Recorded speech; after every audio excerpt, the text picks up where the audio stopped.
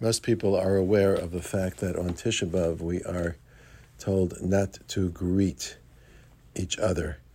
We're not shoel b'shlema. We don't inquire as to how people are doing. In other words, we are kind of socially distant from each other. And if you think about it, it's kind of an odd way of observing Tisha B'Av because the source of the destruction of the Beis Hamikdash is sinas chinam, some kind of hatred and disrespect or dislike or disdain for each other, which we're told earned us the destruction of the Beis Hamikdash.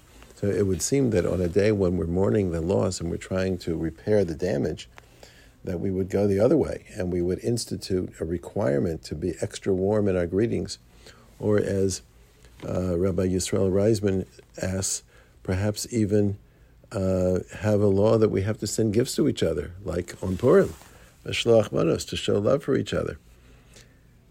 Imagine a stranger who was oriented for the first time to Judaism, and he comes in to observe Tisha B'Av, and on the day when he's told that we are trying to repair the damage of being hateful to each other, we pass each other and don't even say good morning. So what's that about?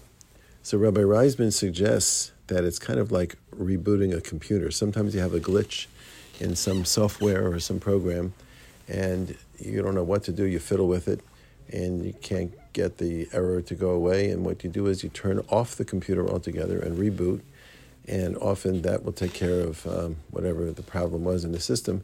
It's now rebooted, and everything's working smoothly. Similarly, he says, that's what we're doing on Tisha B'Av. We're actually rebooting. We recognize that we have defects in the way we relate to each other. For example, a small defect is when we say, hi, how are you doing? And we don't really mean it. We don't really mean how are you doing. We don't even want to hear from the other person how they're doing because we don't have time. Sometimes we do actually care, of course, but often we take each other for granted, and we pass each other like two ships in the night, not noticing each other. So in order to repair that kind of glitch in our relationship system, we turn off the whole thing. We reboot. We actually stop.